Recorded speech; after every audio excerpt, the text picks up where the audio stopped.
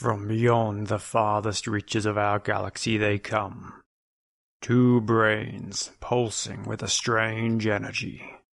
These space brains come to share their love of science fiction movies.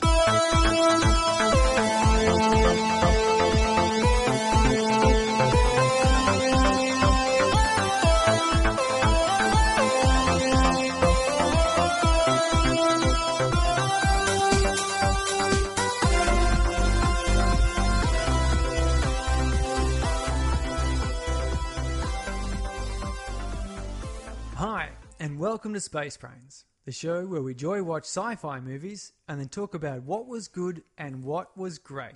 I'm Surrey, and this is Mark. Hiya, tonight we are on episode 53 and we are talking about Space Brains. Sorry, that movie called Space Brains. You know Space that Brains, the ones with Neil Patrick as Harris and the That's Russian the one. ballerinas? No, we are talking about a bit of a cult classic. Not so much a classic as we've been talking about, but a cult classic called Space Balls. I was going to say brains again. Yeah, balls in my I've brains. got the balls, I've got your balls in my hand, I've got other balls in my hand. I'm like juggling balls tonight, and I'm juggling them out in space. It's Spaceballs 1987. So Go and watch Go and watch movie. it. Yeah, it's a spoiler warning. It is. Nearly didn't get it. I know. Spoiler warning, of course. A lot of people haven't seen this film, but what you're going to find out when you go back and watch it, Who hasn't seen this movie? you already know a lot of things. Yeah. Because being one of these cult classics, it's referenced heavily by people. Majorly. So go back and watch it and join us again as we break it down. We're going to break those balls down. In this episode 53, we'll reveal what we thought was good and great about the film. We're also going to go in the ins and outs of the narrative, talking a bit about some of the film language, plus a deep dive into May the Schwartz be with you. Sorry. And I might have a little chat about the latest updates in the world of warp drives and faster than light travel. Because there's been a couple of new... Stupendous. Is that? No. Ludicrous. Ludicrous. That's right. Ludicrous speed. I was thinking stupendous. That was another level there, right? Yeah, no, that sounds awesome. So Space Brains, it did come out in 1987. Spaceballs. Yeah, jeez. See, we say Space Brains so many times, I get a bit stuck. Space Balls. And my wife is always saying, "You off to do Space Balls tonight?" I couldn't even, I was going to say it the other way around. And I'm always like, "No, it's Space Brains. Finally it's we Space are. Brains." And no, finally we are doing Space Balls. 1987. It's directed by Mel Brooks. It's also written by Mel Brooks, and Thomas Meehan and Ronnie Graham are part of the writing credits. So, Spaceballs is about a hero and his trusty half-man, half-dog, Mog. I love it. No, I'll come back to it. They set out to rescue a kidnapped princess from the clutches of an evil despot. Now, this film is a comedy. It's a spoof of Star Wars, Alien, Star Trek, and Planet of the Apes. Plus, the good old classic kind of hero's journeys thrown in there as a good spoof. So make sure you also check out some of those films and maybe some of the films that you and I have talked about, because it gives you so much more context, doesn't it, in the comedy of this film? It does, and we were talking about Gora as an earlier episode, which was also... Yeah, the Turkish film. A similar sort of comedy spoof, but it tended to play off more recent films. It did, totally. Because that was done in 2000 or something, so it was Yeah. covering The The Matrix Matrix. and Fifth Element and stuff. Yeah. And this here is almost, largely Star Wars, Yeah. but there's Star Trek and there's a bunch of other stuff. Yeah. And there's a TV series, and I cannot for the life of me remember what it's called. Mm-hmm. Maybe someone in the audience can let me know, because Yeah. I'm not going to even look it up, because I'm that sort of crazy guy. Yeah. It was with the twin women Oh, yeah. that I mentioned. So this TV series, it was about a garbage ship. I'm pretty sure it was a space garbage ship. And there was these two twin women on it, and the captain of the ship, and there's like a robot dude as well. And I can't remember. No, it's not Red Dwarf. No, in case anyone's thinking of that. No, it's not that. But it's from the 80s, like before 87. Yeah. And I cannot remember what it was called. Yeah. But I Okay, remember well, someone watching out it there as a let us kid. know. I remember watching it as a kid, and so there we go. And I'm pretty sure there were a couple of more references in there from that one, but I think so. I wouldn't know. Yeah. So, Surrey, what was your number one takeaway from Spaceballs? What did you pick up from this film? Look, what I picked up about this is not so much about in the story, but so if you're going to write a good, bad movie, you have to go all in. Yeah. Okay, so Spaceballs, it's a really well-made bad movie full of dad jokes and references that are so obvious, Yeah. you don't expect that they're actually going to do it. Yeah. But they do. Yeah. I mean, the joke jamming the radar. Yeah. And they literally show a jar of jam hit a radar. Yeah. And then they continue the They joke. continue, the raspberry. And there's only one person that would send me raspberry. Wait, give me the raspberry. Everything is an opportunity for the worst kind of pun or reference or, jeez Louise. So much so that you're going, we're going to jam it. And you go, they wouldn't possibly. No, there's the jar. I know, they say, like, Barth takes it so seriously. All right, jamming the radio. And he pulls down, like, the Periscope. periscope. And that's what I took away from this movie is Yeah. that you can't do half measures. Mel Brooks knows he makes a certain style of film. Yes, definitely. And this film here, he just went, okay, I'm going to do a bad spoof. Mm-hmm. It's a B-grade movie, but it's a really good one. So great. Because he went all in and the whole lot never breaks character, if you like. There's no point in this film where they're trying to be a serious film. No, and I mean, in everything you've just said then, what came to my mind is this film even breaks that fourth wall. Several times. You know, like, so they turn to us and they say, do you get that? Like, in terms of the plot, the like, premise. we've got to rescue Princess Vespa, otherwise they will take all our air.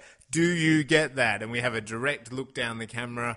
You know, then later on, when they're fighting with the sabers, we literally, like, you know, he cuts down a crew, a crew member. And I didn't do it, you did it, you know. And so, yeah, there's literally, like, the fourth wall is completely broken. And Mel Brooks has done it in a couple of these films. He I does, remember yeah. Blazing Saddles basically ends with it all being a film set. And Yeah. I remember as a kid being completely confused because, it required a bit of a more mature thinking. It does, yeah. To construct that all within the realms of the film. And- So I think he's mastered that in this film. A lot of people say this was not peak Mel Brooks, and that he does have yeah. a couple of films which are maybe a little bit more polished in a way, but this one here is. It's just I've seen plenty of really bad science fiction films, Yeah. but they were trying so hard to be serious and good. Yep. But they just didn't make it, whether that be lack of funding, lack of time, lack of the actors available, and so forth. But this one here, good actors, experienced comics, and enough special effects to do what they needed to do. Yeah. But, it was just a well-executed B movie. It's fantastic. And maybe we should just talk straight away about our sort of viewing experience of this film because of what you've just said. Because I've got to say, as a kid, I watched this. I mean, 1987, I was a kid. Maybe I saw it a couple of years later. I'm not too sure. But, like, I got confused on this film versus Star Wars, as in the Star Wars universe. So, obviously, by 1987, we've already had a couple of Star Wars films out, right? All three. All So three Return of the already. Jedi was 84, I think. Yeah. So they're already all out. However, I'm reasonably young, even when Spaceballs comes out. So maybe at around the age of 8 or 9, I'm watching Star Wars and Spaceballs all at the one time, and kind of thinking like Barth and Lone Star are Luke Skywalker, and Princess Vespa is. Vespa, isn't it? That's her name. Yeah, Princess Vespa is Princess. Like I'm kind of confused on it, as in the universe. This is just some sort of extended universe because, like, there's a lot of symbolic connotation that Mel Brooks has taken on that you you go, yeah, that's not Yoda. That's not, the Lone Star is not Han Solo. But then as an 8-year-old, I'm like, yeah, this is the same world. Yeah. Like, it's not that different, is it? You know, like, as an adult, you can see the differences. But as a kid, I remember distinctly kind of being quite sucked into Spaceballs and thinking it was serious. Or thinking it was the same world and just a bit abstract. I don't know. What was your experience of this? Do you remember watching this when you were younger? I was in year 7 or 8. So, watching on VHS. Yeah. It'd been out for well, I was a while. the same. Yeah, VHS or TV. Yeah, I fully knew because I'd heard from people saying that it was a parody or it was. What did I call it back then? Because I don't think I had the terms parody or satire or spoof. No, it was like a funny take on Star Wars. I think they used to say slapstick, didn't they? And I watched it with that in mind. But the problem was, as a 13-year-old, I don't think I got a lot of it. Yeah. Because now that my repertoire of movies and science fiction and storytelling and imagery and even just being able to pay attention to verbal dialogue and references is a lot better. And breaking the fourth wall, you don't really get that. Didn't confuse me now. So it's quite good. And I think we are sooner or later going to ask the question about whether this was a classic or not. Yeah, well, I thought of the question why, Surrey, is this not a classic? I think it's not a classic. It almost is, but it doesn't break any new ground, and it doesn't redefine any genre or any of that. So it doesn't quite do that, but it's definitely cult. And the way I pick up on a cult movie is it's the sort of movie, the first time you watch it, it's usually, right, okay. I find that cult movies, you tend to be left a little bit uncertain, maybe a bit almost flat, where you're not sure, was that really good or really bad, or was it something else, or was it just kind of a movie? Yeah, that's fair until enough. Maybe a day or two later, and someone says, "Oh, did you watch Spaceballs?" Yeah, and you go, "Yeah," and when they're going to warp speed, and he goes to ludicrous speed, and goes to, and you start thinking about it, and you kind of start chuckling to yourself. You go, "Yeah, that's actually really funny." Yeah. When you're watching it, it's kind of. And again, when I was watching this time around, you're asking about experiences, I was watching it, and I started off sort of with a bit of some of the gags. I was sort of going, "Oh, that's right. Oh, groan." And then I found myself actually laughing and anticipating when they're going to say the next stupid thing. You're like, I'm not Yoda the Amazing, whatever, Yogurt. I'm just plain yogurt. Plain yogurt, yeah. And even that, it's just like, oh, that is so bad. I was chuckling on the train. Yeah. I was watching this on the train, and I was grinning and laughing more than I ever did previous watching it. Yeah. And that's the way it's a good cult movie, like a comedy, because I was same with Spinal Tap. Yeah. So I watched this as Spinal Tap for the first time, and I was kind of like, oh yeah, okay. And then days later, I was talking to someone else about it, and we kept referencing parts of it and going, yeah. And then I watched it maybe about 3 or 4 years later, and I was nodding and smiling along with it. And I watched it a third time a few years after that. Yeah. And I wasn't laughing out loud because I rarely laugh out loud, but I definitely, you felt it in your loins. I was definitely feeling my stomach contracting, my sort of breathing, suffering. Let it out, Surrey. Let it out. Let it out.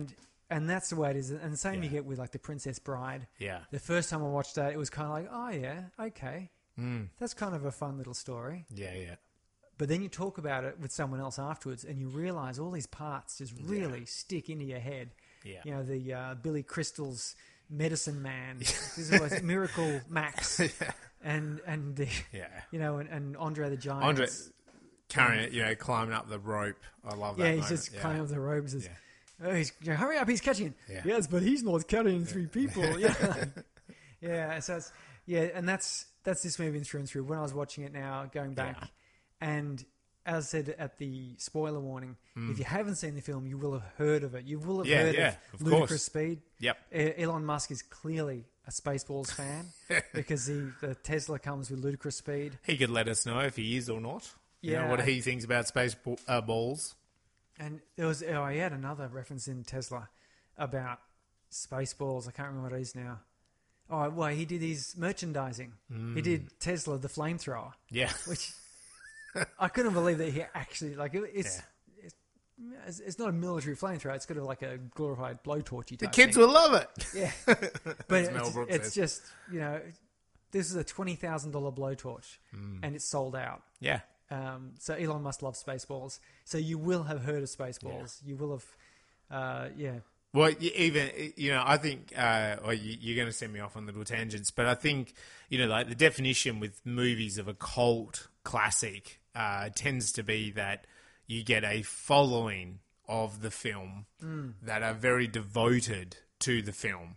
And so it doesn't really matter if that's like 100 people or 10,000 people or whatever, but like a cult classic or a cult movie tends to have this diehard group of fans that are like, you know, they quote the movie, they talk about the movie, they get together and they watch the movie, right? So that's kind of like a bit of a classic definition.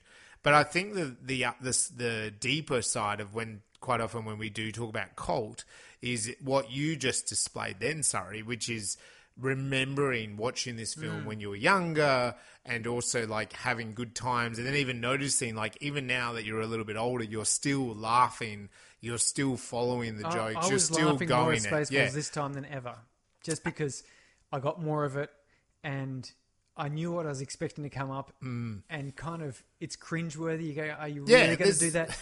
Are you chicken? What's wrong, Colonel Sanders? Chicken?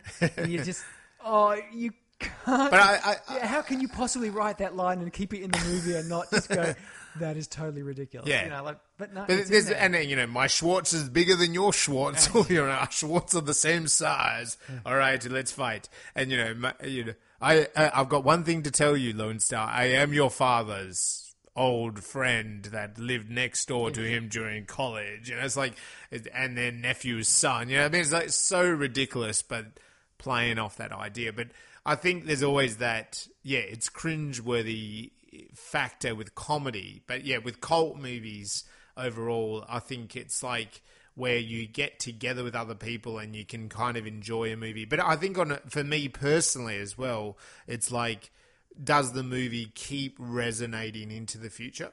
So it's like, you know, you and I watched this when we were kids and we probably thought, like for myself, I was like, is this part of Star Wars? Is this like another Star Wars movie? Like I was convinced on that, and then I probably watched it when I was a teenager with other boys at a sleepover, that kind of thing, going, haha, yeah, it's funny, it's stupid, blah, blah, blah. Oh, yeah, you know, Barf is like, you know, Chewbacca, but he's crap, you know, like that kind of teenage humor. And then watching it like in my 20s and kind of going, yeah, it's funny, it's a bit cringeworthy, oh, maybe it hasn't lasted. And then now coming at it, you know, later in life and going, like there's heaps of dad jokes in this movie. There's moments like Colonel Sanders where you go, oh, that's pretty bad. But then there's other moments like, I'm just blowing yogurt.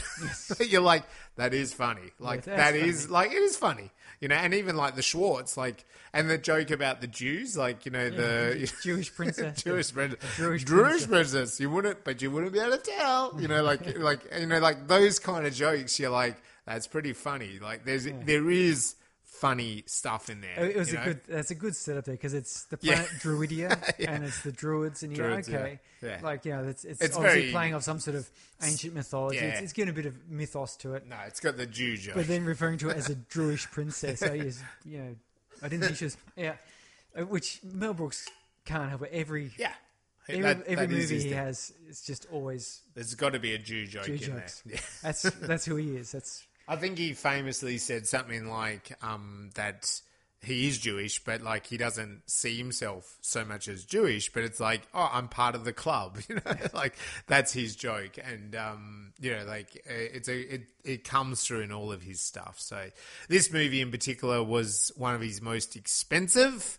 The producers costing about $1 million, but making millions. This one... Yeah, it went on to a stage show. Yeah, it's continued to make money, not only for him, but, a lot of people that invested in it. And it's obviously a great movie and a great stage show. I've seen both. I've seen all three, actually, now when I think about it. I've seen a live version, a stage show. I've seen the old movie, and I've also seen the more recent version of it, with Matthew Broderick and stuff. And it's a great movie. Like, it's really great. I think it probably, the younger the audience gets, they probably lose a bit of the context of Nazis and stuff. But, it's there. And you can see in Spaceballs, because Star Wars has it, you don't even have to, reference it in Spaceballs, but because Star Wars has it, it feels like the Nazis, right? Like, the bad guys are the Nazis. But, of course, Spaceballs does reference it slightly where Vesper's spaceship comes up at the dock and the soldier guard fellow goes to get her, and Dark Helmet says, "No, wait, leave her to me." And he goes and stamps his foot back into place and goes, "Jawohl!" and there's that sideways look, kind of where it's like, "Hey, everyone, audience, what did he do? What was that about?" Did you notice that? Yeah, look at me, look at me, Kimmy, look at me, look at me. So that was the only reference that I could spot, but it was relatively subtle because I think many people may not have picked it up, but if I've watched Hogan's Jews, Heroes Nazis, you got to always kind of go together, don't you? You got to. They shouldn't go together. They should be kept well apart, but nonetheless. So then, tell me though, is this a hope, warning, or an experiment? This is a hopeful film, Surrey. We got the hero saves the day, saves the princess saves herself in a way. Good defeats evil. I think this is just pure hope. Yeah, so the hero achieves his special destiny. Yeah. Which, again, is this classic setup of... Yeah. Where he was abandoned at a monastery. And then what did you... the monks never told... No, they took a vow of silence. Come on.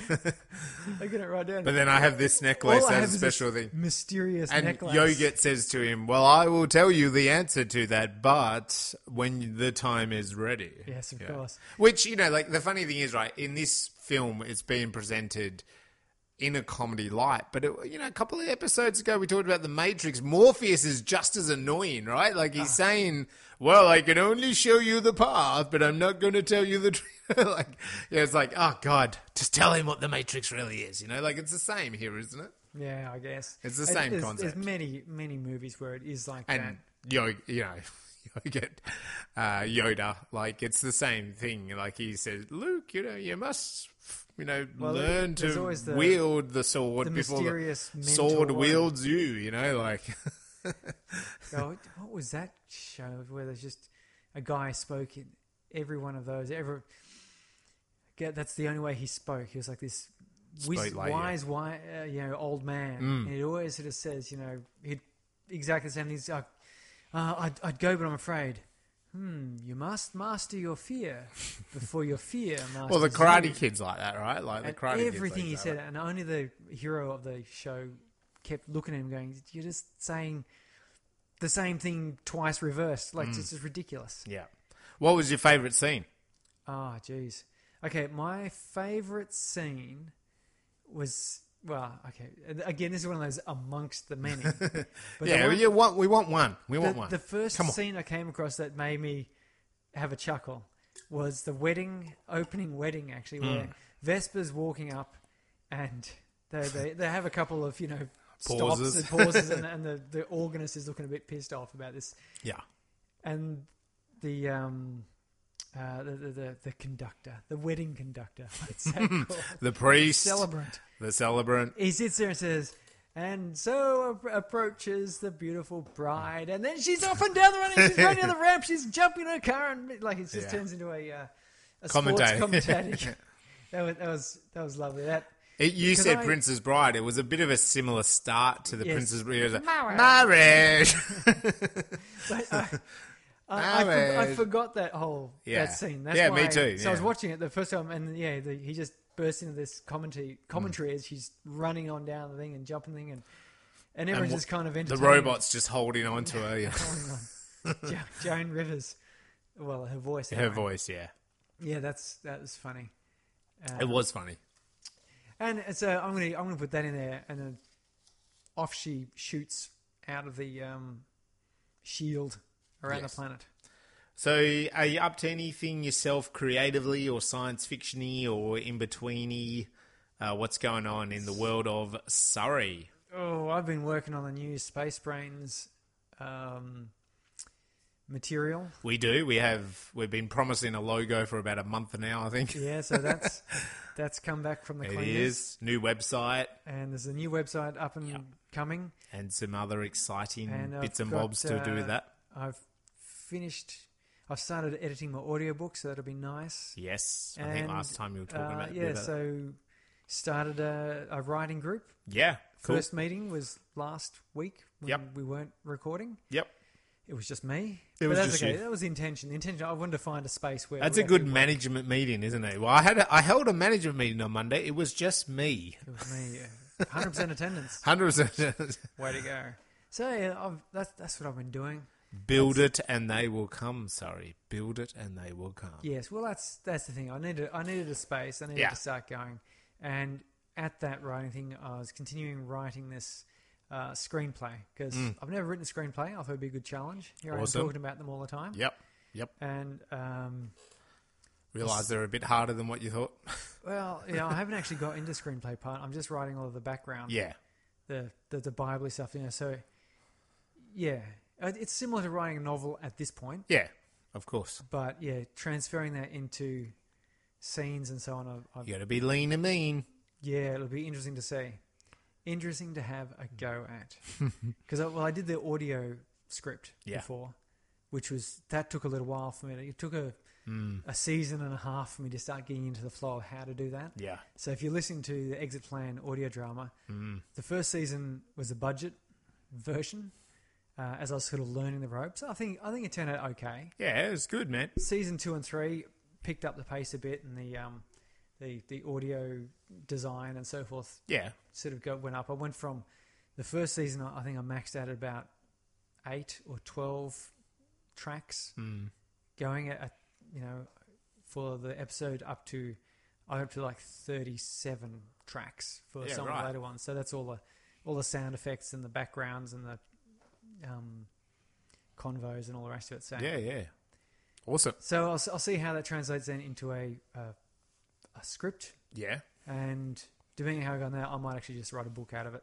Is this just a totally new original idea? Not that you have to divulge the idea, but just... this is based off my short novel. Okay. Hansel and Gretel. Okay. So I really started to get into that world, and I've enriched that a bit. I thought you were going to make that like a teleseries thing. Yeah, it is. Yeah. Okay. Yeah. So, 3 seasons of 8 episodes is what I've decided. Okay. That'll work quite nicely. And it's a fairy tale style. So there's different tiles. I don't know if we've spoken about this here, but there's different, themes or motifs you might use for telling a story. And you can do a parable where you're using like sort of animals and objects and other things to do stuff, or you could do it sort of a documentary style. Yeah. And this one here is more of a fairy tale style. So you've got the number 3, and you've got you always have like 3 lessons and 3 people and everything. So there are 3 primary characters, and there are 3 seasons, if you like, 3 parts. Okay. Which largely tell a story of each of those 3, but it all makes a whole sort of arrangement. Okay. And sounds good. And there's pulling in from Hansel and Gretel and some other grim fairy tale style of concepts involved. Nothing quite so obvious as some of the more recent fairy tale inspired TV, which like the Once Upon a Time and Grimm and I know there's another one. I just can't remember what it is, but there you go. So I've got to say, I got the dictionary, encyclopedia, whatever you want to call it. Can't quite remember the name of the book about 10 years ago of the Grimm tales. It's like a dictionary. It's massive, 1,000 pages or something. And you start reading those original versions of Cinderella or whatever, some of that Snow White, and you're like, far out, these are nothing like the Disney version. No, so that was like, and nasty. at the start of that book, there's a few pages just explaining the Grimm brothers, and they travelled all over Germany and they collected fables from local little towns. Some of the stories were not theirs at all. Like they either heard these stories and they just put them in their books. But there's no records of, this came from Surrey, for example, of this little town in Germany. The Brothers Grimm travelled, apparently, according to this book, they travelled all over Germany and kind of collated stories, plus created their own stories. But some of those classics, there's heaps and heaps of stories in this book I've got of theirs. But some of the classics that you do know, like the modern day version, like Cinderella or Snow White or whatever, it's like, wow, you read the Brothers Grimm version, you're like, ooh, it's nothing like the Disney version. It's so much bleaker. Yeah. And my take and darker and, on this is, it's hard for me to be totally bleak. I am a naturally optimistic person. You're nothing like me. So it's very hard to be truly dark, but yeah. I like the dark. Bring me the dark. I do like mystery. Yeah. I think everything I like to write, and there's those two things. One of these, delving into what turns you on. Yeah.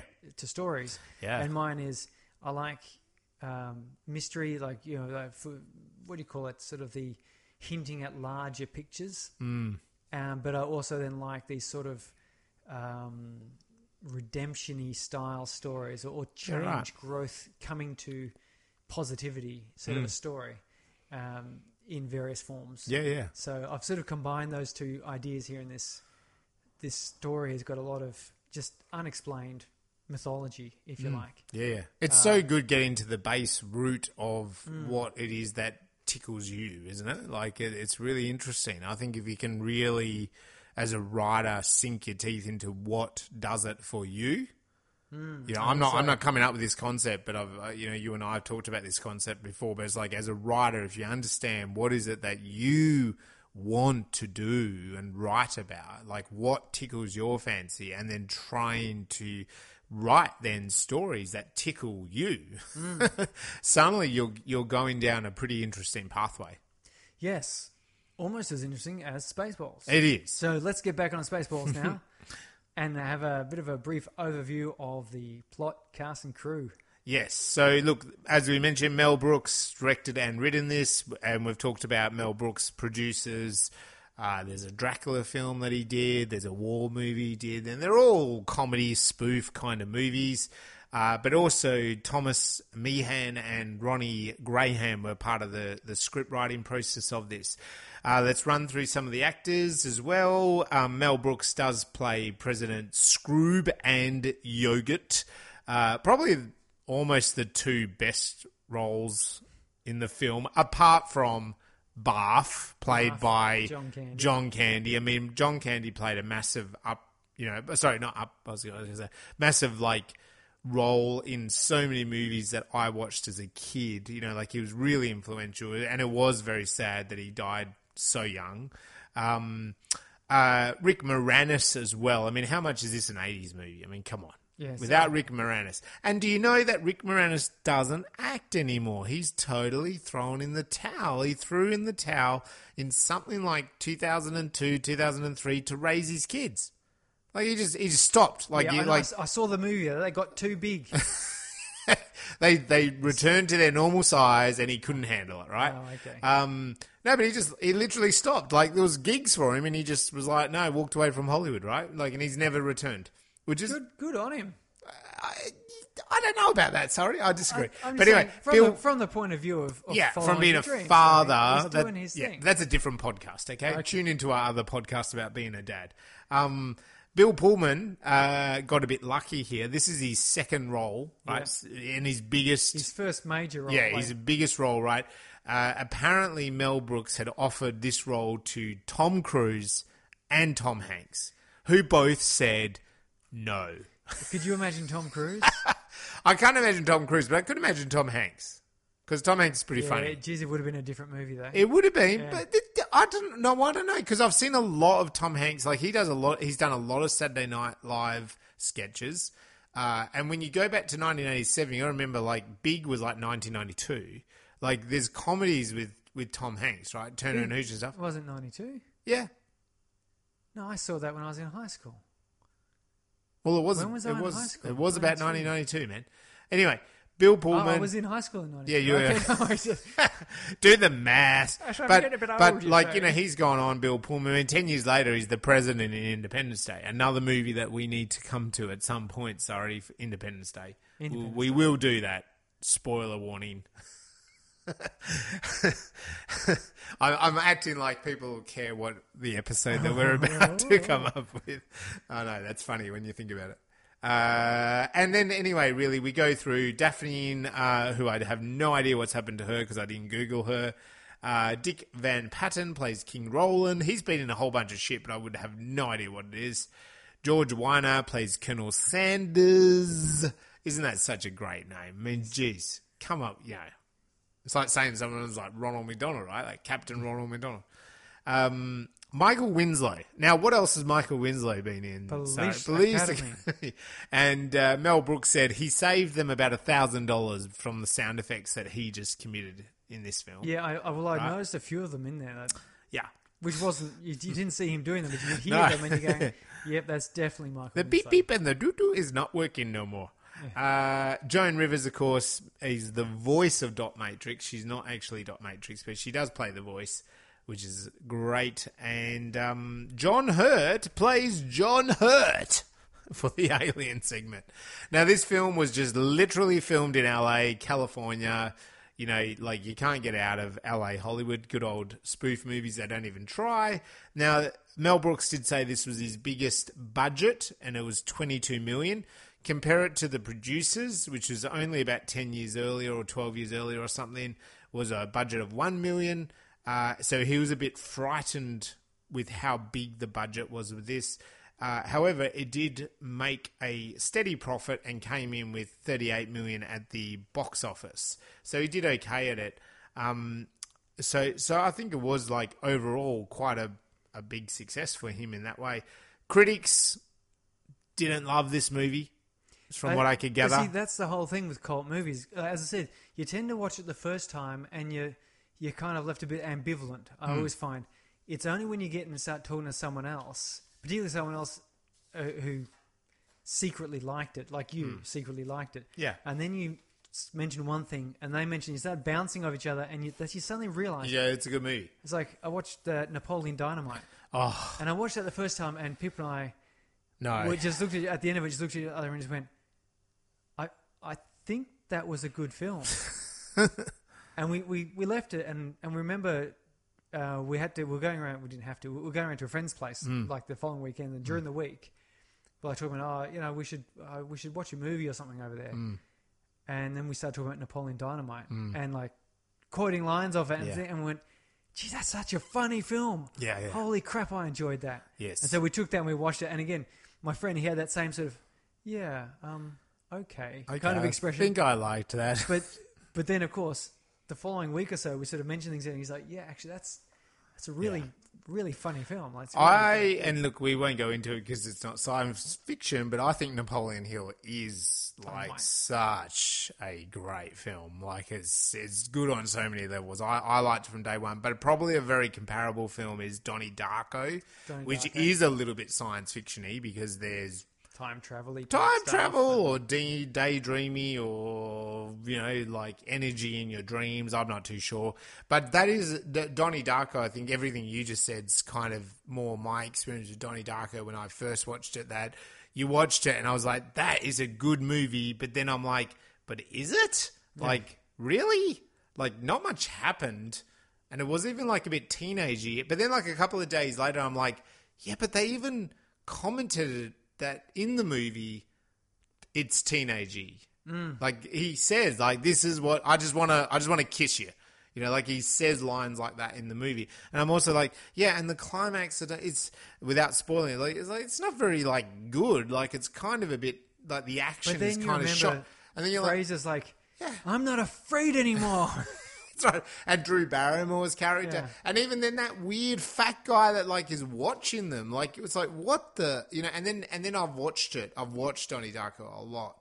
Over the years, I've done it with my students as well. And every time you watch it, you're like, oh my God, this is like layered, like you wouldn't believe. It's one of my It's one of my wife's favorite. My wife's favorite film. Yeah, it's such a layered film, and Patrick Swayze in that movie. Yeah, he's done some good movies, right? But that is like a cameo kind of role in a way in a movie, and he just blows it apart. You know. Like, it's incredible. And that's anyway, that's why I'm not surprised that the critics are sort of saying... Yeah, I don't think the critics like Donnie, and they don't like Spaceballs. A bit late to the film. Well, I can't blame him. If I was being a critic watching it, I'd sort of go, it's, you know, you're not going to come in here and... This ain't Star Wars, and it's not sort of its own thing, you know? Yeah, it's kind of... It's a little bit late to the party. Star Wars was, you know, a few years prior. This come out sort of within moments, you know, maybe. Yeah. It has that feeling of being it looks like a B movie. You know, like the costumes are kind of a little bit silly. All of the dialogue is just, as I said, cringe. Almost every other line is just the worst kind of pun or play on words, or, you know, comedic reference with every now and then they have a bit of a longer setup joke. Yep. But that, as we said, is what makes it all work. Yeah. And if I was a critic at the start, you'd be kind of going, this is not A grade material. How can a critic like this film? Yes. Anyway, let's get stuck into some of the major plot points and a little bit about the film language. So this film starts with a pretty epic sound orchestra opening that's not too far off Star Wars. Not too far. And maybe mixed in with Indiana Jones or something, I don't know. But it's like it's a pretty epic kind of upbeat sort of music. And there's that rolling font text scroll that we get for Star Wars. Crawl, the crawl. Yeah. And there's even like, they tell us that, you know, there's a planet and there's another planet, Spaceballs, that have stupidly used up all the air and they're going to steal their... Like, how do you do that? Yeah, I don't know. How do you stupidly use up all your air? And so they've got an opportunity with this princess, and then like what's great about it, but which sets the tone, I felt, was... There's two things Mel Brooks does at the start here that I think really sets the tone, is that then at the end of all that Star Wars crawling text, which is quite serious, you know, like they've stolen the air, they're going to do this, and the princess, blah, blah, blah, right? It's like then, or after the text is disappearing, it just brings up a bit of a text saying, if you can still read this, you don't need your eyes checked, right? Like, so that sets a bit of a tone there, doesn't it? You know, like it's just telling you that the music is epic, the font is epic. It's very similar to Star Wars, but we're taking the piss. Don't take this seriously. And likewise, then it cuts to this opening shot of a spaceship, which is the same as the Star Wars opening. And this spaceship goes on and on and on. It's bigger and bigger, and it just goes on. More and more detail. It's incredible, the detail of this ship, you know. And again, this whole film, when it was made, 87, they didn't go special effects as in computers and shit. This is the real stuff, right? So this is some sort of model. It's got the little fairy lights going on. And they haven't... Like, that's the thing. You could say B grade. I quite often, you know, you've been saying B grade or B grade, but I'm kind of looking at this going, wow, this is pretty impressive. Like, is not... Like, this is a model make. Like, they've gotten a model maker to make that. And even the costumes, like, even when we get into the costumes, like, the costumes are kind of deliberately funny, you know, but they're well-made costumes. You know, they're not kind of crappy costumes, you know. And, but anyway, this spaceship goes on and on and on and on and on, and it has all these different details, these different pipes and all this. And then it turns and it says, it has a bumper sticker, right? It says, "We don't break for nobody," right? Like, and as it zooms off into space, so there's the whole joke there, and even with the music, it's like, dun, dun, dun, dun, almost Jaws-ish. It's almost like Jaws, dun dun dun dun dun dun. Yeah, and then, starts and then it repeats, like it repeats. Like, you got to be, you know, like that's the thing. Like, I think when you're a kid and watch that, you don't kind of get that, but as an adult, you go, that is funny. Like, there's a good joke there. Because if the song sort of, or the music track reaches its natural sort of ending, which you can hear. There's music technique which tells you how to make something sound like it's coming to an end. Yeah. but the spaceship's continuing on and getting bigger. Yeah. So the track just starts again. Yeah. Yes, that's great. So it's a fabulous opening, and it does connect to George Lucas. And a little tidbit is that George Lucas did watch this film, and he did give Mel Brooks a round of applause. But I did think, well, you'd be a bit of a sore loser not to. It would show that if George Lucas was saying, yeah, but you didn't get this right factually, or it would show that he's a bit of an arsehole, wouldn't it? But whereas, the other joke, of course, was that this film has that whole yogurt. Merchandising. Yeah, merchandising. But he wasn't allowed to do any merchandise for this film because George Lucas basically said, your action figures will look too much like my action figures. That's right. Yeah. But he did give them, and I think I could see online they talked about it, and I think it's when they escape. There's actually a little bit of footage that is from Star Wars. It was unused footage. And I'm sure, from what I can figure out, it's when at the end of the film when they're all escaping from the mothership, and it's just that little bit of footage of the little module popping off into space. Yeah, so what I'm trying to say here is that George Lucas, the guys at Star Wars, whatever, they gave over that footage to these guys to use because it was never used in Star Wars. Yeah. So they shot it, but then they said, well, it's not good enough, whatever, and they gave it to them. And to me, I think I didn't know about that because it makes sense at the end there. You can tell it's the same footage. Yeah. Every time the escape pod left, you see this exact. It's just the replication, and you can tell it's the same footage. Yeah, it is. It's not just a very similar. So when the bearded lady gets in and the bear gets in, well, it's a circus. He's telling the circus to escape. He says it's a circus. And there's literally a circus, right? Like, it's a good payoff. So anyway, this ship is flying in with all this stuff in the future that's going to happen. It's incredibly funny, and you're going to be amazed. And I believe we do have villainous Dark Helmet, and his compatriot, the Colonel Sanders. They're sitting there. They're talking about coming up on Oh Jesus!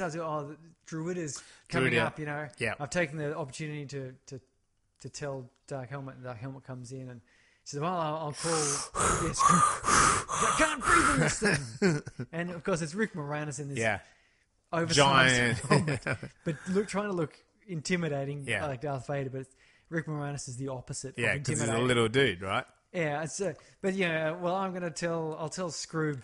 He says, I've already taken the opportunity to do that. And he's like, oh, okay. He's quite pissed off. Yeah. And it turns around on him and it gets out his ring, and we see the Schwartz here for the first time. Yeah. And he says, oh, you're not going to do the thing? And he holds up his hands to his throat because Darth Vader crushes that dude. Strangle people. This is Mel Brooks. Shoots him in the crotch and grinds his crotch a bit. And he falls over and the guards drag him out. And he's holding his crutch the whole time. Yes. Which then is a joke that constantly repeats, that whenever he gets grumpy, they all like grab their crutch, But isn't it so great, this like idea of Dark Helmet, and he's like got this enormous helmet on and he can't breathe in, and he keeps like popping it down deliberately at different times, right? Like, it's a great joke. So they kind of basically reveal their plot point literally to us by saying that they're going to, if they go to Druidia? Yeah, Druidia. Yeah, and take the princess, that then the king will have to like give over the air of the planet and give them the codes, I think, to the planet to take all their air. So it's like going to be a ransom kind of concept. And they literally turn to camera, did you get that? So there's like a breaking of the fourth wall there in terms of like talking to us, the audience, which again, like, within 10 minutes of this film, we've had the music repeat itself, which is funny. We've had the text tell us you don't need to, you won't need glasses if you can read this. We've had the, like, on the back of the spaceship, the bumper sticker, and then now breaking the fourth wall. So I've got to say, like, any critic out there that gets to like 10 minutes of Spaceballs and has a problem, like, literally Mel Brooks is like winking and nudging you. You know what I mean? Like, you can imagine him sitting next to you going, you get that this is a comedy film, like, don't take this seriously, like, so I always kind of get a little bit upset if someone has a beef over a film like this, because literally within 10 minutes you've had like 3 punchlines, you know, like Mel Brooks giving you a little nudge. A little, or a big slap or a slap on the back and saying, "This is a comedy. You know, don't take it too seriously. Enjoy it."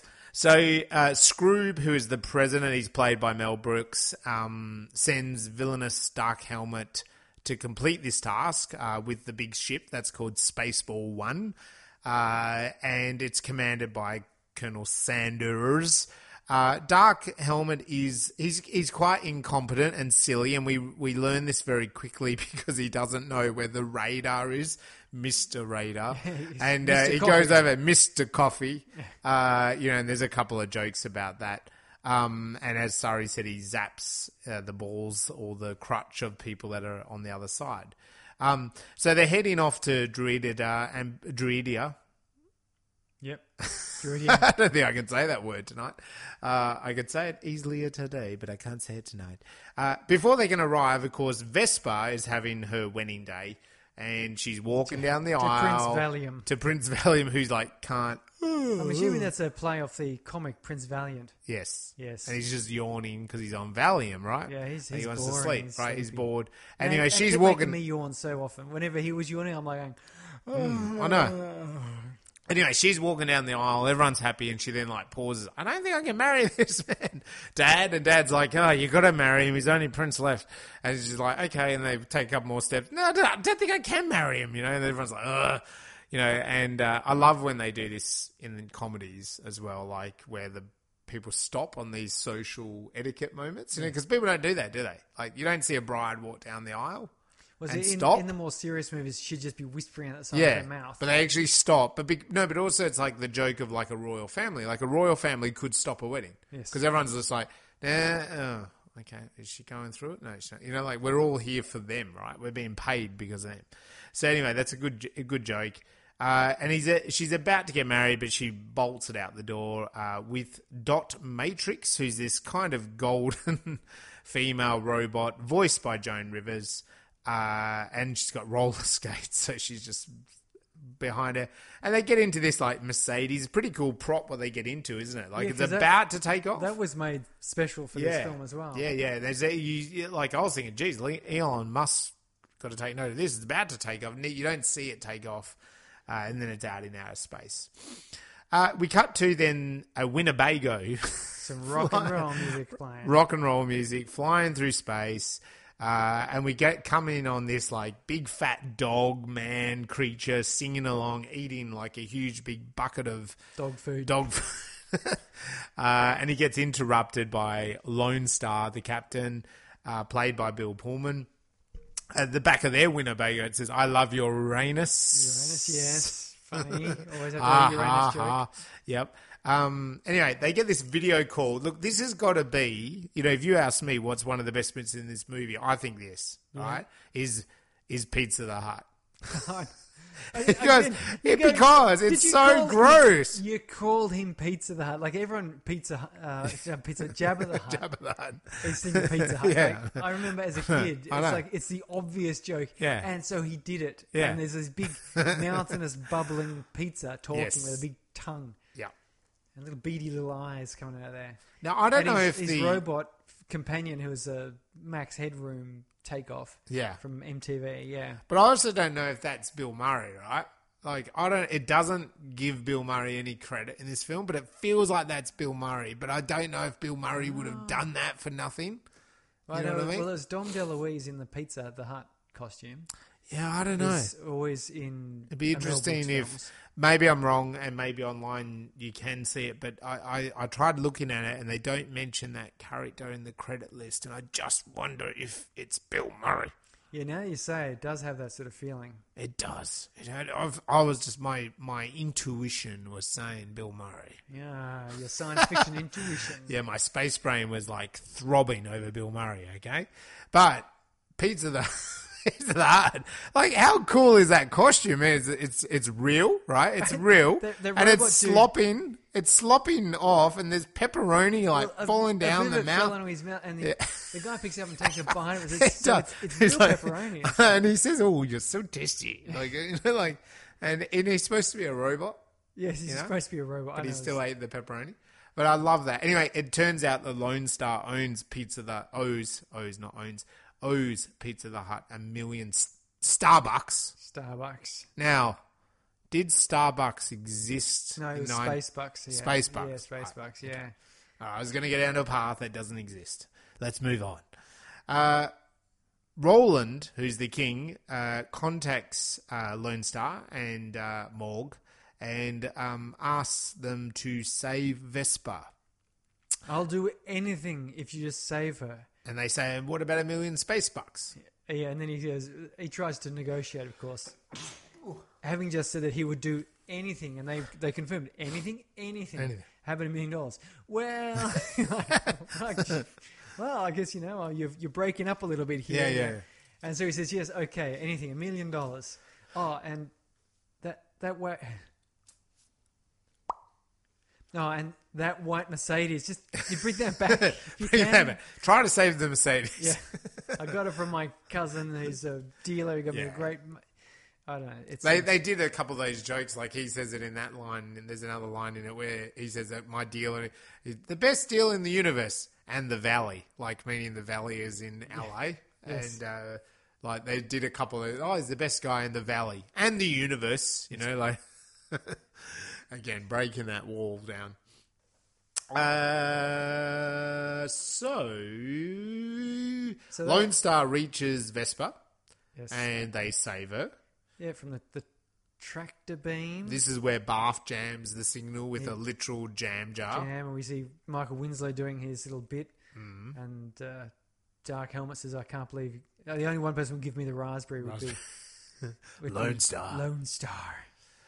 So they rescue both her and Dot and then escape. Spaceball 1, the ship, follows them. They go into hyperactive... They engage hyperactive. But the hyperdrive ready. The hyperdrive is ready. Go hyperactive. Go hyperactive. And so it's pretty much what we expect. It's like light speed flashing. And Spaceball 1, Dark Helmet says, we need to catch them. Can we go, light speed? And he says, go ludicrous speed. And no one's ever gone ludicrous speed before. Too dangerous. Too dangerous. I don't care. I don't care. Do it. Just do it. Well, put on your seatbelt. Yeah. I don't care. Yeah, seatbelt, schmeatbelt. And so they engage ludicrous speed, and instantly, Dark Helmet's like dangling, hanging on for dear life as his legs fly up and everything starts flying back to the end of the passage, and the stars go streaking. Yeah, and then. They change colours as they go faster and faster. They reach ludicrous speed. And then they enter plaid as these stars sort of start doing this formation. And this plaid spaceship goes past. It's great 80s special effects, isn't it? Like it reminded me of playing arcade computer games, it was very... neutral, and they go, what are they? They've overshot us by a week and a half. Yeah, by next week. Yeah, so they pull out, but they're out of fuel, and they've got to land. They've got to land. So they land on a desert planet, and the desert moon of Vega. And you can only bring what you absolutely need to survive. Yeah, they have a bit of a confrontation. Hey, and because Tanya and my wife and I watched this together last night, we talked about that luggage, that luggage kit that she had. Yeah. How 80s was that luggage kit? It's like a trunk, it's a suit. Carpet bag thing, and then there's a couple of, handbags and a smaller bag. It was the kind of thing people won on The Price is Right. Yes. And also it was all flower arrangement, and you lugged it, what... At what point in the 80s was that the be-all and end-all of luggage? Everyone had a matching luggage kit, right? Yes. It's like ludicrous luggage kit. It's crazy, eh? Yes. I mean, luggage now is a little bit more... It's so much more practical now. No one has wheels on it always. Yeah. So they're lugging it through, and it creates a joke. But I just wanted to make that as a little note. They finally find it's too heavy, so they open up. There's this huge, super hot hairdryer, and they're in the middle of a desert. Yeah, of course. So very 80s, hairdryer. Vespa says, I can't live without it. So you carry it. they continue on into the blazing sun until they're finally like all gasping for water, and Barf has got his big tongue hanging out, and the droid comes past, says oil, and then the princess comes past and says room service, because she's so out of touch with reality. And then the men are carrying the women, and like Barf is saying, I can't go on, I can't do any more. And he's like, one more June. Oh, you said that 3 Junes ago. And there's just like, no, I can't. And collapses, and then he really collapses with a thud. I really wonder if that was one of those moments of like good acting where he just collapsed as a thud and really hurt himself. Yeah. Because there was Bill Pullman really did like go thud into the earth. And of course, then we have these little creepy creatures come along in the little ding, ding, ding, ding.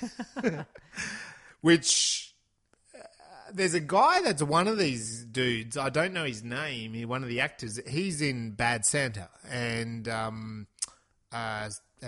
Santa Claus later on. So he's still been acting. Doesn't look any different to me. Like looks the same age. Like it's amazing. Hasn't aged.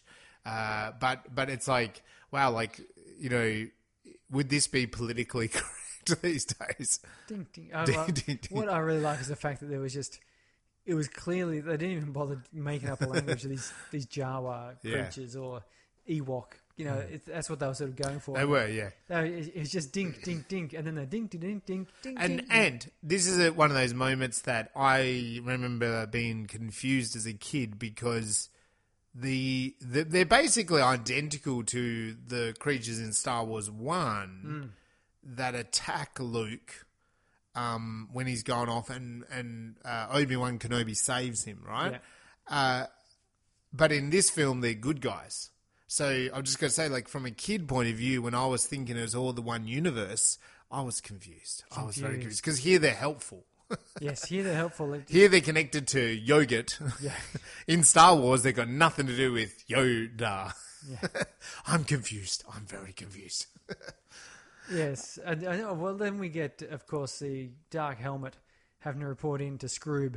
And Scroob goes through his beam me up and teleports through and he's backwards and he says, oh, why is my bum so big? And he gets beamed back the right way. There's the room he says, no, right stuff it. I'm walking it. Yeah, it's right next door. Just through the door. But mind you, people would do that. I mean, how lazy are people anyway? Technology. If I had a teleporter in this our studio here, that teleported me back into my say goodnight to your children. Can I teleport there? Yes. Okay, I would. Yeah, off we go. So he tells him comb the desert. Yeah, comb the desert. And when I heard that, of course, you hear that and you go, having watched the movie up to this point, you just go, oh God, no. Yes. They've just got large combs. Gigantic combs dragging them on the desert. And this is a great 80s moment. You don't hear this in films. This film has 2 lines of dialogue that just make it so 80s. And this moment is you've got one lot of soldiers combing and they say, have you found anything? They go, no, sir. And they go, what about you, Platoon 2? And they're like combing. They go, no, sir. And he goes, what about Platoon 3? Have you found anything? And he goes, we ain't found shit. We ain't found shit. And there's another line later where Barf goes, holy shit. Like when Vesper just mows down a whole bunch of soldiers. And yeah, you just don't get that in modern day dialogue. No, you don't get that holy shit factor. I love also Dark Helmet is wearing his pith helmet, his safari helmet. Safari. So it's exactly the same as his Dark Helmet, but it looks like one of those great white hunter, 1800s. Sort of has a weird British smile on it, like it does. Yeah, British hunter's helmet or whatever the hell they are. I don't know. But it's a good joke, isn't it? Because in Star Wars, they do change terrain and they suddenly have these different uniforms, right? Yes. And then so in here, it's like so abstract that Dark Helmet is like, he's the one that's changed. The others haven't really changed. No, they're all still wearing the same. Yeah. And he's just got these different... He's got his 18th century English hunter. I'm hunting costume. Explorer costume. Yeah, I love goodness knows. I don't know what that's called. Pith helmet and khakis or something. So they go on and they find yogurt. That's right. They find yogurt because that's where the dinks take them. And we get It just sounds awful saying dinks, but they take them there. There's this great big yogurt statue. Wizard of Oz deal. Yeah, it is very Wizard of Oz. Blast of fire and puffing of smoke out the ears. And then Mel Brooks, he's just on his knees. He's on his knees with his shoes on. It's like, Like that's just like that's an old.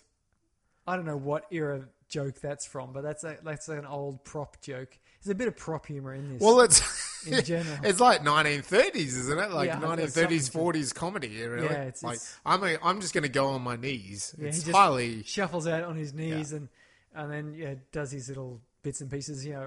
talking about merchandise. Yeah, what do I do here? Merchandise. Merchandise. It's all about the merchandise. Yeah, he's just like Spaceballs the lunchbox, Spaceballs the cereal, Spaceballs the t-shirt, Spaceballs the flamethrower. The kids really love that one. Kids love that flamethrower. Yeah, and this is where he gets his medallion, and then he goes, oh, you can read it. No, sorry, I was just clearing my throat. Which is again, that's a sort of a throwback to the rabbi reading the old scriptures. If you've ever seen these mysterious spiritual movies where they have like some old rabbi talking about the spirits of something or other. They speak in the old old tongue, old tongue, Yiddish or Hebrew or whatever it is, which tends to be a bit guttural in ways. So we kind of go from that world to Helmet combing, and they haven't found anything. But then they discover Yogurt's lair, and so he decides to lure out Vesper. So it's nighttime, and he pretends to be Roland, and it succeeds. She comes out going, "Daddy, Daddy, what's wrong, Daddy?" And he captures her and takes off to planet Spaceball. And we forgot one of the great bits where they're watching their own video of the movie. We did. Yes, that was the movie's come out before we finished filming, and so they're watching the film and they fast forward past the funny bits. That's how they found them. And then they stop and see the part of the film where they're watching themselves watching the film. Yeah. And that's just again that's a bit of a comedy about the fact that the movie, the story of the telling of the movie and the art of the movie is not important. No. They're going to get it out as fast as they can. They get the merchandising out as fast as they how can. do we find them? Why don't we just watch the movie? What do you mean? The Spaceballs movie. But that hasn't come out yet. Yeah, we're in the middle of filming it. No, but there's new technology. Yes. Yeah, anyway, and they take off and they force Roland to give them the code to that shield, which means they can get access to the and what's the code? The code. Do you remember it? Because it's hard. 1, 2, 2, 3, 4, 5. But that's a sort of combination an idiot would put on his luggage. And then President Screw comes in and goes, "What's the code? 1, 2, 3, 4, 5. Oh, he's an idiot. That's what I've got on my luggage. I have to change my luggage. Yes. It's a good joke, that one. Helmet and Sanduz take Spaceball 1 to Druidia. Lone Star and Bath decide to rescue Vesper and Dot from the prison. When they go there, a big shootout happens, and they are captured on the way out. But it is their stunt doubles. That is such a great moment in the plot, isn't it? It's like, you've captured them. We're done. And they go, "No, you idiots, you've captured their stunt doubles." And that guy was doing the gloating, evil commander so well, wasn't he? I know. So, you thought you could just come in here and escape. Now turn around so I can see you. Yo, you idiots, you got the stunt doubles. Anyway, they're like fleeing out to the spaceship.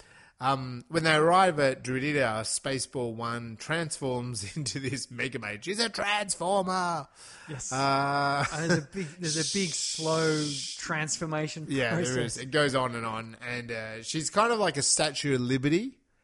Yes, but Statue of Liberty, kind of robotic maid with a big yes. vacuum cleaner. And the vacuum cleaner is activated. Set her to suck. And begins to suck. And this is a really cool effect that, again, is lost these days because of, computer special effects. But they literally, like snow and ice come off a mountain, the trees get sucked up. And it's all props. It's all, little tiny things that they're playing with. But it looks really cool. I really like it. It's very, the mountain one in particular is very good. And so once, when the vacuum is almost full, that's when Lone Star and that rock up, and they kind of go, "Well, we've got to, attempt some sort of plan to destroy this and get the air back.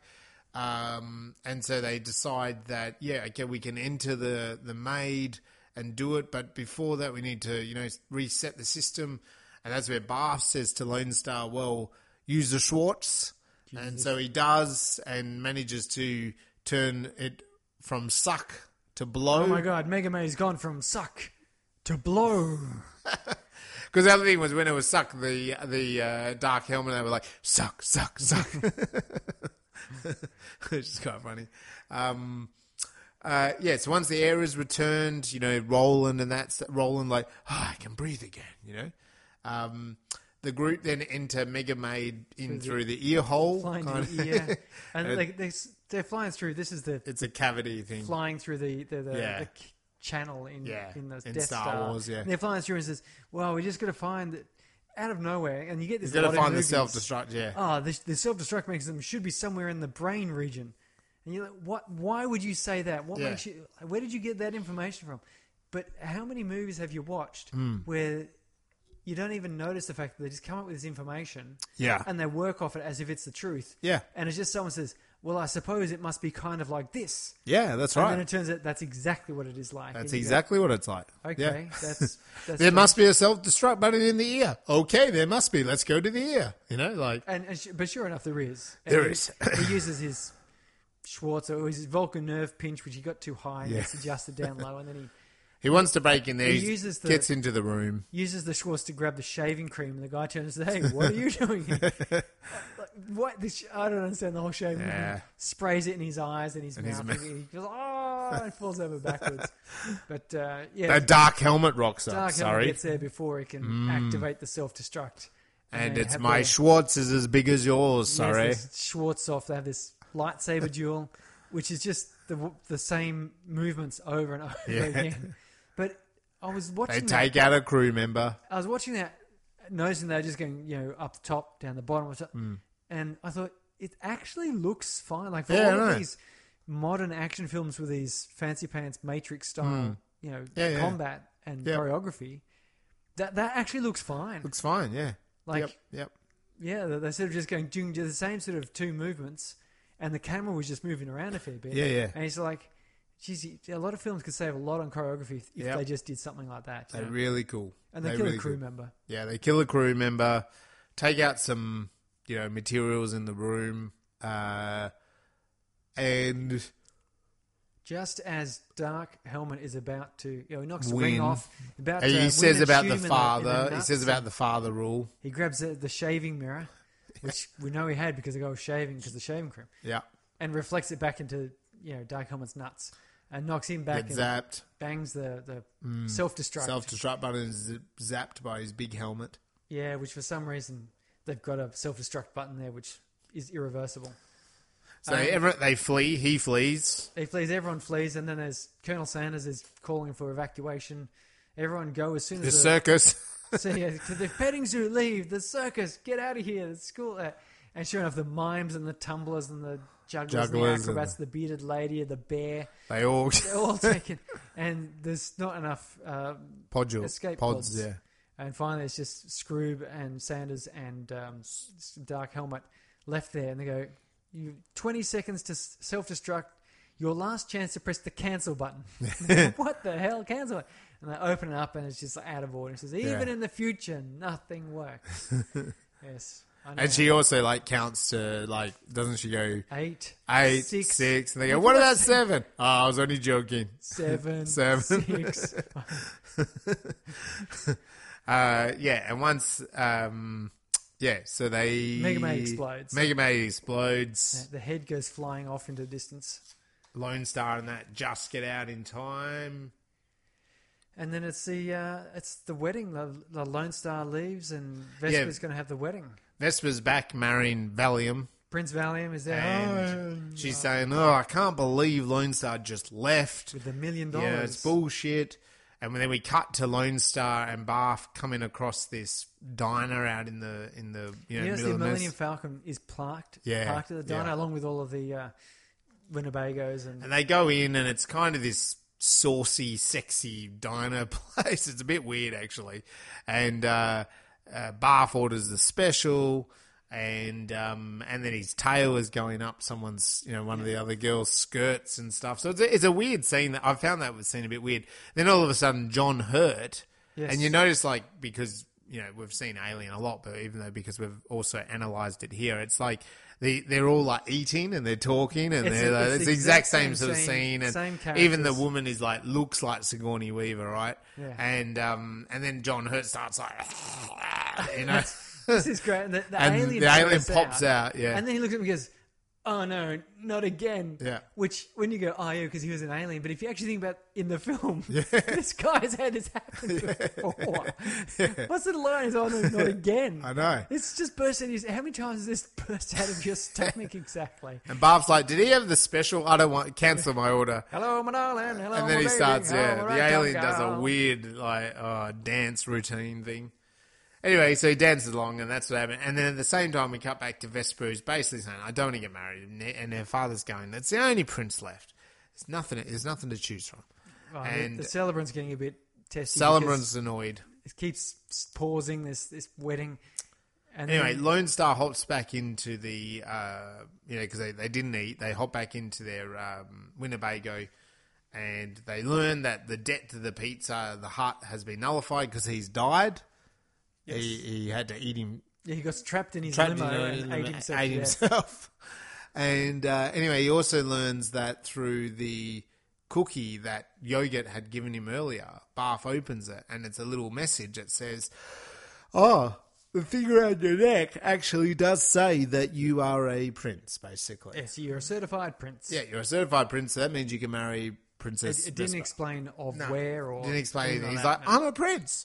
So when Vesper's then about to get married to Prince Valium, he rocks in. Wearing his white prince's outfit. Wearing a special outfit. And says, "Well, I am a prince, you can marry me." And so they basically do. They run off together. They get married. And that's the end of Spaceballs. Or is it? Yeah, there's no... I don't think there's a sequel coming up for that one. They wanted to make a sequel. Yeah, as mentioned in Yogurt says... Yeah, I'm sure I'll see you on Spaceballs 2, The Search for More Money. That's right. No, but they did many, many years later. I think MGM, who produced this film in around 2000, I think what I read was they were very keen. Mel Brooks was talking to them. They had conversations, but then it just kind of never went any further. So, what about your preference? This is a regular film, Surrey on our regular ladder. Where should someone watch it? If they look at our list and they start at number 1 and they kind of go through the list, where does Spaceballs fit into your list? What's the order? I've got it number 18 there, between Gantz, Zero, and Surrogates. Okay, so excellent. So you've gone Paul, yeah, you've got that sort of comedy. Yep. Then you go on Gantz, which is not comedy, but it's quite peculiar. Yep. And then you're just going to lighten that up again with a bit of Spaceballs before Surrogates, which is kind of serious again. Yep. And we move on down. You're not going to get any real comedy until you hit Gora. Yeah. For the next one down there. But I think you need a bit of a palate cleanse between Spaceballs and Gora because they're similar in the way they treat many things. Yes. But you've got a few things there. You've got The Thing, you've got Prospect, and that's going to keep you, on your toes. Yeah, totally fair enough. For me, it's almost like right in the middle of our list or my order. So above it, I've got Replicas. Below it, I've got Darkest Dawn. The way I positioned Spaceballs was more thinking that what I said earlier tonight or early on this episode was that you need a bit of context. So if you're coming in and you're not a major science fiction person, or you are, but you follow through and you watch my first 19 suggestions and you get up to Replicas, then it's time for Spaceballs. Yes, so that's what why I positioned it in there. I mean, ultimately, I only watched Star Wars again not that long ago, about 6 months ago with my two sons. And it was the first time they have ever seen it. And I think ultimately you probably need to watch Star Wars as well, and we haven't done that yet. But because if you just watch it, you kind of laugh at how closely it's connected to Star Wars. But I just kind of chucked it right in the middle, not so much kind of comparing it to Replicas or The Darkest Dawn, but just kind of if you sat down with my list and watched 1 to 20, then you get to Spaceballs, it kind of makes sense to now bring it in. Yeah, well, and that's Well, it's not. It's about middle for me as well. Yeah. It's 18 instead of number 20. Yeah, So that's good. It's sort of right in the middle. It's a solid. Base It's definitely to got work still off. enough. You know, like we talked about The Princess Bride as a good example, comparable 80s movie. Like, it pretty much is The Princess Bride, this movie, in a way, but it's just in space instead of like fairy tales, right? Like, it's fairy tales in space, which people have said Star Wars is like fairy tales in space. It pretty much is. Like, it pretty much is a fairy tale in space. And that's what Spaceballs is also like. So, yeah, but it's good to have a bit of connotation to some of those other movies. You know, there is the connection to Planet of the Apes. There is a connection to The Wizard of Oz. There is a connection to Alien. There is a connection to Star Wars. You know, all throughout, and really also Indiana Jones in a way. Hey, like Lone Star is kind of Indiana Jones in a context. Like he's a version of when it. they ask where he's from, for the monastery in the Ford Galaxy. Yeah. I felt I couldn't help find it. So it's first of all, it's Harrison a car. Ford, yeah. It's a car joke. Yeah. But it's also Harrison Ford, yeah. because he's playing the Han Solo Yeah. type guy. Yeah. That was a joke that definitely as a kid I didn't even know that was a joke. No, neither did I. From the Ford Galaxy. Oh, okay. Yeah. Yeah. So there's a 13-year-old couple- Surrey is kind of like, okay. He's just giving information. But there's no sentence in this that is just giving you information. No, that's right. Every So there's a good sentence is another either layer there, isn't It's there? either a setup or it's a punchline. It's one or the other. So So that's quite what? good. So yeah, definitely. There's those multi layers, and you find that in these Mel Brooks movies. I think is there's some good layering going on in the comedy. So what about? Is there any layering of science in this film? I'm Sorry. Layer on, previously, I've spoken about Faster Than Light Travel because Faster Than Light Travel, ludicrous speed. It's wonderful. Now, cast your mind back to this thing called the Alcubierre drive. Oh right, yeah. So this was it's not a drive. It's a solution to a mathematical formula. Einstein, he came up with this thing, special relativity, which is an equation basically, which says for a given arrangement of space and energy, then you have an arrangement of space, time, Right. and energy. Yeah. Right. So on one Makes side of the, sense to so me. if you want to have on one side of the equation, you want to set up a situation where you have a warped area of space time, and the reason you want to do that is because general relativity says you cannot accelerate up to and beyond space speed, light speed. Yeah. That doesn't mean you can't have anything faster than the speed of light, but you can't accelerate up to and beyond it. Right. Yeah. And the fastest thing we know of is photons. But that's not to say that there's not the ability to move faster than light. Yeah. It's just that, well, as we'll see, this fellow Miguel Alcubierre in Brazil, he says, well, let's grab this equation, which it's a two-sided, it's got an equal sign in the middle and two bits on either side. One side, you go, well, I want a bit of space-time where in the middle it's flat without gradient.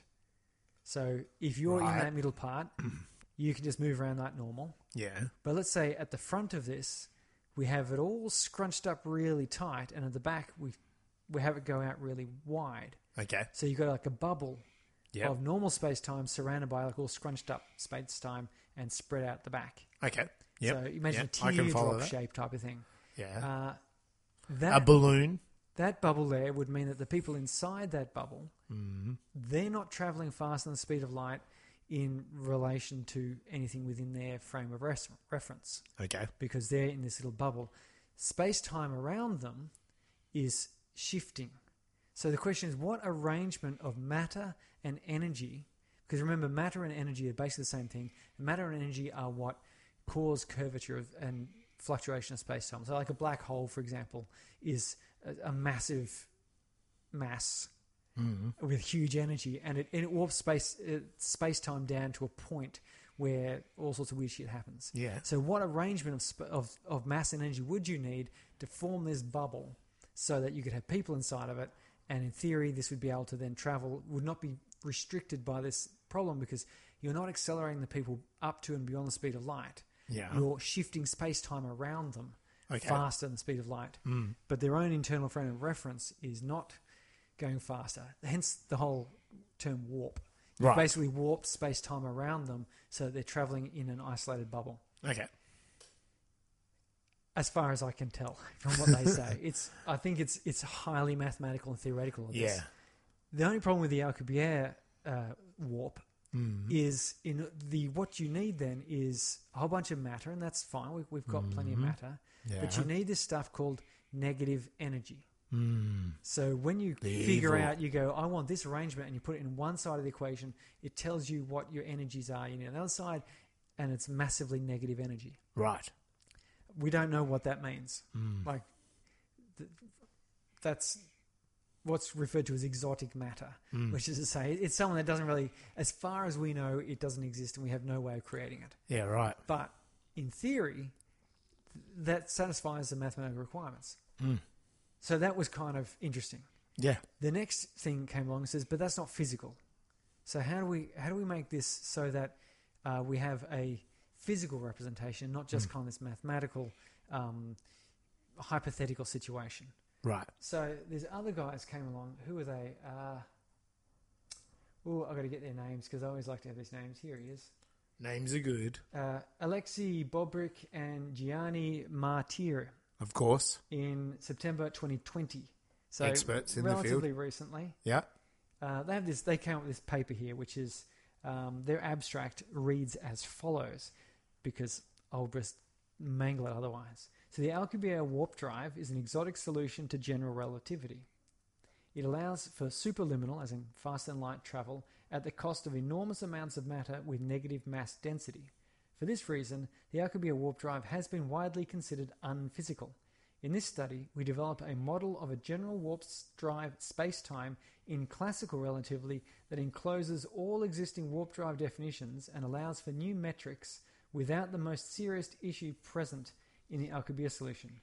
We present the first general model for subliminal positive energy spherically symmetric warp drives. Short version is they sort of, and there's what follows is a number of pages of discussion, references to other things, some diagrams, and mathematic notation of which I am unfamiliar. Well, it explains that, sorry.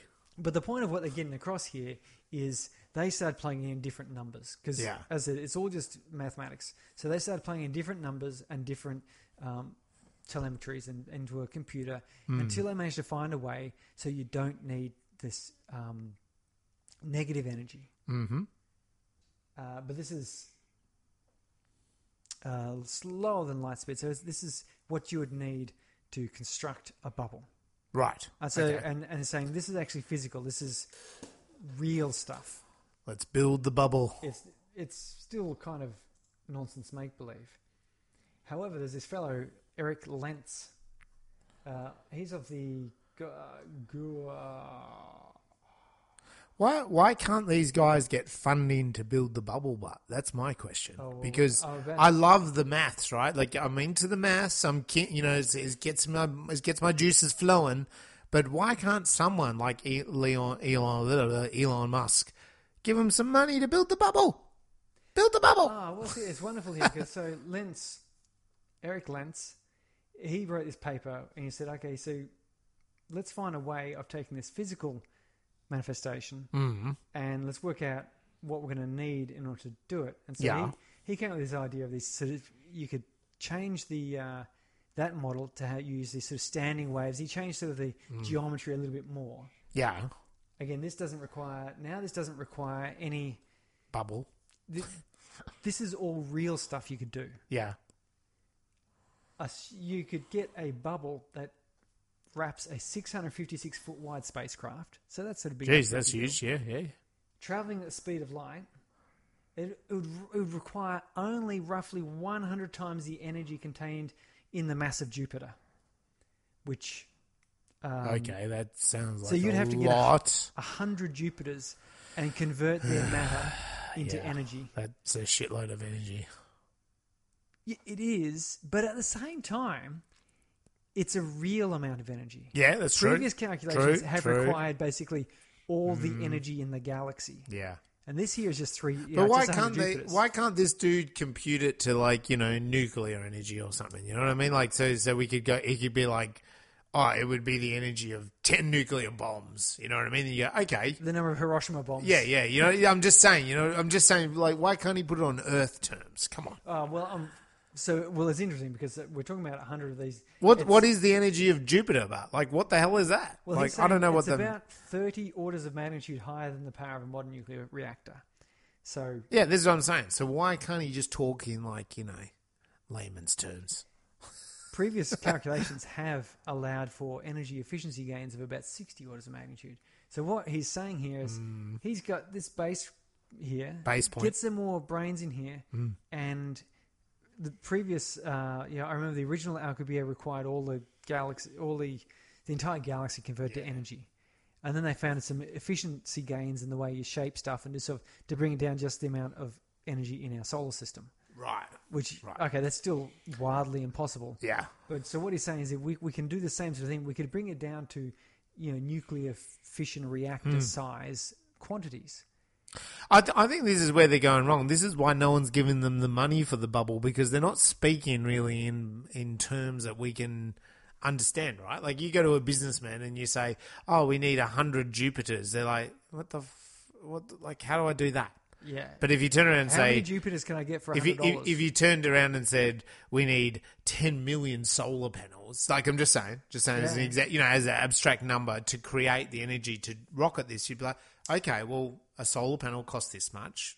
That would cost trillions of dollars. Okay, we can't afford that, But this is what Eric Lenz is saying. He's saying, like, okay, so here's some maths which shows we've gone through a couple of generations of this warp drive, and this is what excites me so much: is this we're moving further from fiction and closer to reality. Because if we can solve these equations with amounts of energy that, as you say, come down to the realms of 100 Jupiters is outrageous. But if it was down to something like converting the mass of the moon, you're starting to go, okay, well, there's still a science fiction sort of technology, but if we could come up with a way of doing that, we've not our moon, but we've certainly got asteroid belts and stuff. We're starting to see. That's right. Maybe not humans, but you're starting to think, well, maybe actually aliens could be flying about the place. Yeah, because they are. One of the shapes that Eric Lenz points out as being the most effective is not, in fact, passengers sitting one behind each other like a train, but sitting around in a big disc flying the flat face first. Right. Because you want a big flat face with a slim, a shallow body. So instead of an airplane flying nose first, it's flying flat first, if you like. Yeah. In that way. That's cool. Which, if you think about flying saucers, they're often described as they're not flying like sideways, like an airplane. They tend to go up and down, like He's thinking on those lines. It's entirely, and it's the sort of science that really excites me because in my lifetime we're not going to see this happen. No, but I mean, like if they keep refining it. Yeah, and I know this is not the same thing you're talking about in terms of the actual technology, but I saw I don't know the name of it, but again, going back to Musk, they landed it the other day safely, and I know there's been a few explosions, but the way, I don't know if you've seen the video, but it comes in, instead of landing like a plane, it comes in bottom first and then tilts and lands like that. Oh, I haven't seen that one. I've seen the SpaceX Falcon 9 it's not the space. It's not the space. No, it's not. This is what was it called? That's Starship. Starship. Yeah, and I mean everyone's like, yeah, because it landed safely this time instead of exploding or whatever. And but it's like, wow, that is landing very, like Hollywood style. You know what I mean? Like it's not landing the way we expect things to land. It's landing like a computer lands. Yeah. Because a computer would just go, okay, well, we just need the simplest thing to do would be to apply thrust.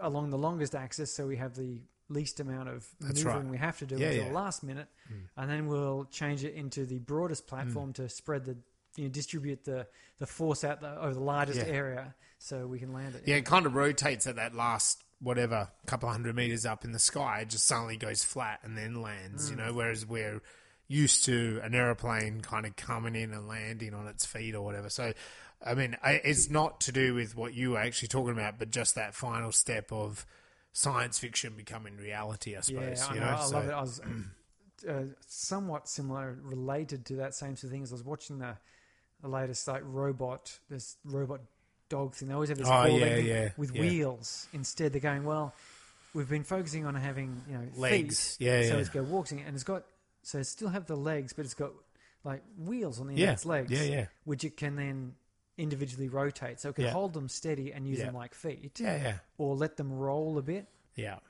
which they said was really good because it means then if it puts its foot down where it's unstable, like it has the wheel solid like a foot, but it's a bit unstable, it can let it roll a little bit into a more stable position rather than having to pick the foot up again, move it and put it back down again, which is what you have to do. And that's a very computerized concept because humans, we don't have rollable feet bits.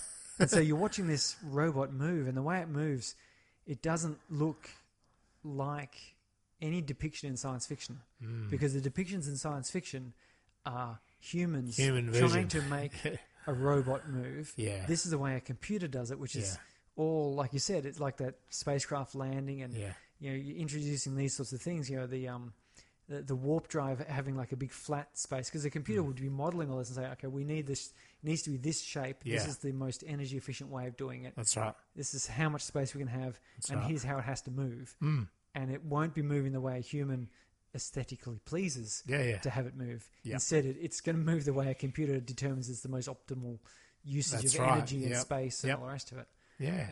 So it's very interesting, isn't it? Like those changes, definitely. Yeah, right. Okay, so you're talking about the hyperdrive.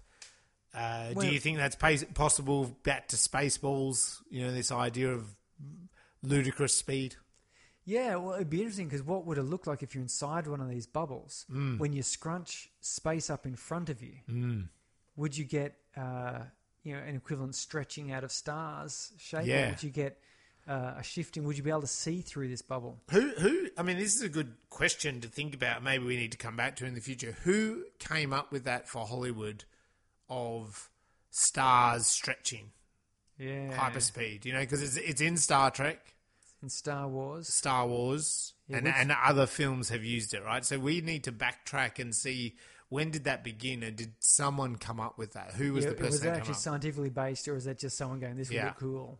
Because I do know on a lot of, I'm talking more 90 films we've done it. Demolition Man is a good example. iRobot, they quite often employ a person they call them a futurist.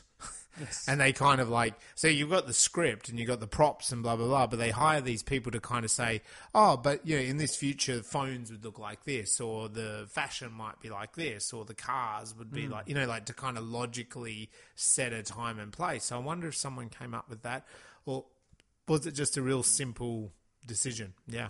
Someone said, we can do this effect. It looks good. Yeah, it looks cool. Because I know there are looks like stars flashing before your eyes. There are plenty of movie effects which do just come from a special effects person saying, well, I figured out how to do this special effect. And it looks cool. In fact, what's his name? No one's seen it before.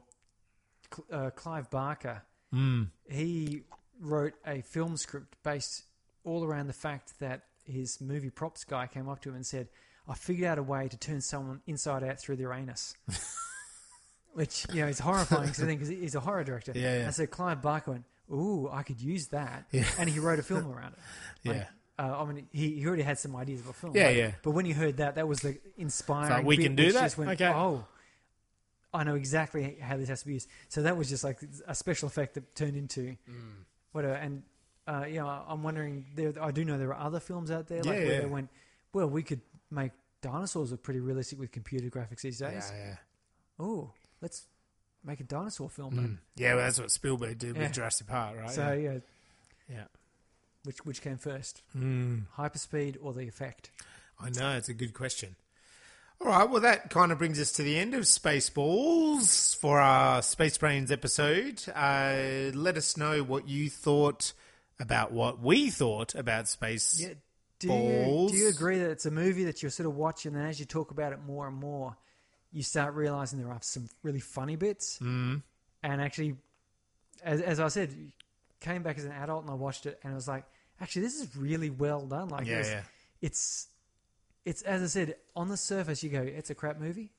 Like it's just really bad. Like, but when you watch it, you realize, actually, this is a really well-made movie to look like this. He's crafted it to be just like this. This is not through sloppy work or being a bad writer or a bad director. This is actually from being a good writer and a good director. Yeah. It's like when actors act like they can't sing very well. Yeah. You know they do, because all the actors have done their freaking singing training dancing training and all the rest of it. They're all triple threats. But they pretend like they can't. You have to be very good at pretending to be able to sing badly. It's harder to pretend that you're not good versus you are good. So what's our next episode? Alligator.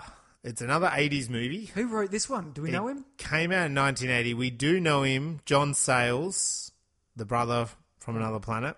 Yes. He didn't direct this one, whereas he directed that. Louis Teague directed Alligator. It's about a baby alligator flushed down the sewer and then survives off rats that have been, like, chemically altered by a science lab or something like that. To make huge. I did watch this film many, many moons ago, but I'm really excited to watch it with this kind of closer eye to it. I saw this back in the 80s. It would have been one of those 7 movies for $7 for 7 days. You know, we just kind of... And I remember at the time thinking, because I love monsters eating people. Yeah, I don't know what it is about that. It's just cool. It's something speaks to me about people being eaten. So check us out. Let us know. Reach out. Tell us what we're doing right with Spaceballs, and what you thought about Spaceballs. You can hit us up on Gravity Undone. You can find us on social media, Facebook sites, Instagram, Twitter. Just look for Space Brains Podcast. Just Google Space Brains Podcast and you will find us. And until next time, bye. See ya. May the Schwartz be with you. May the Schwartz be with you.